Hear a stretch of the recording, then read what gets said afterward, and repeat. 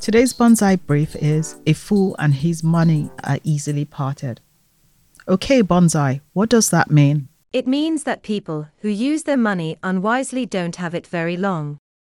It's payday today, and if Tom calls you again suggesting that you go to the casino, you might want to think about paying your bills first.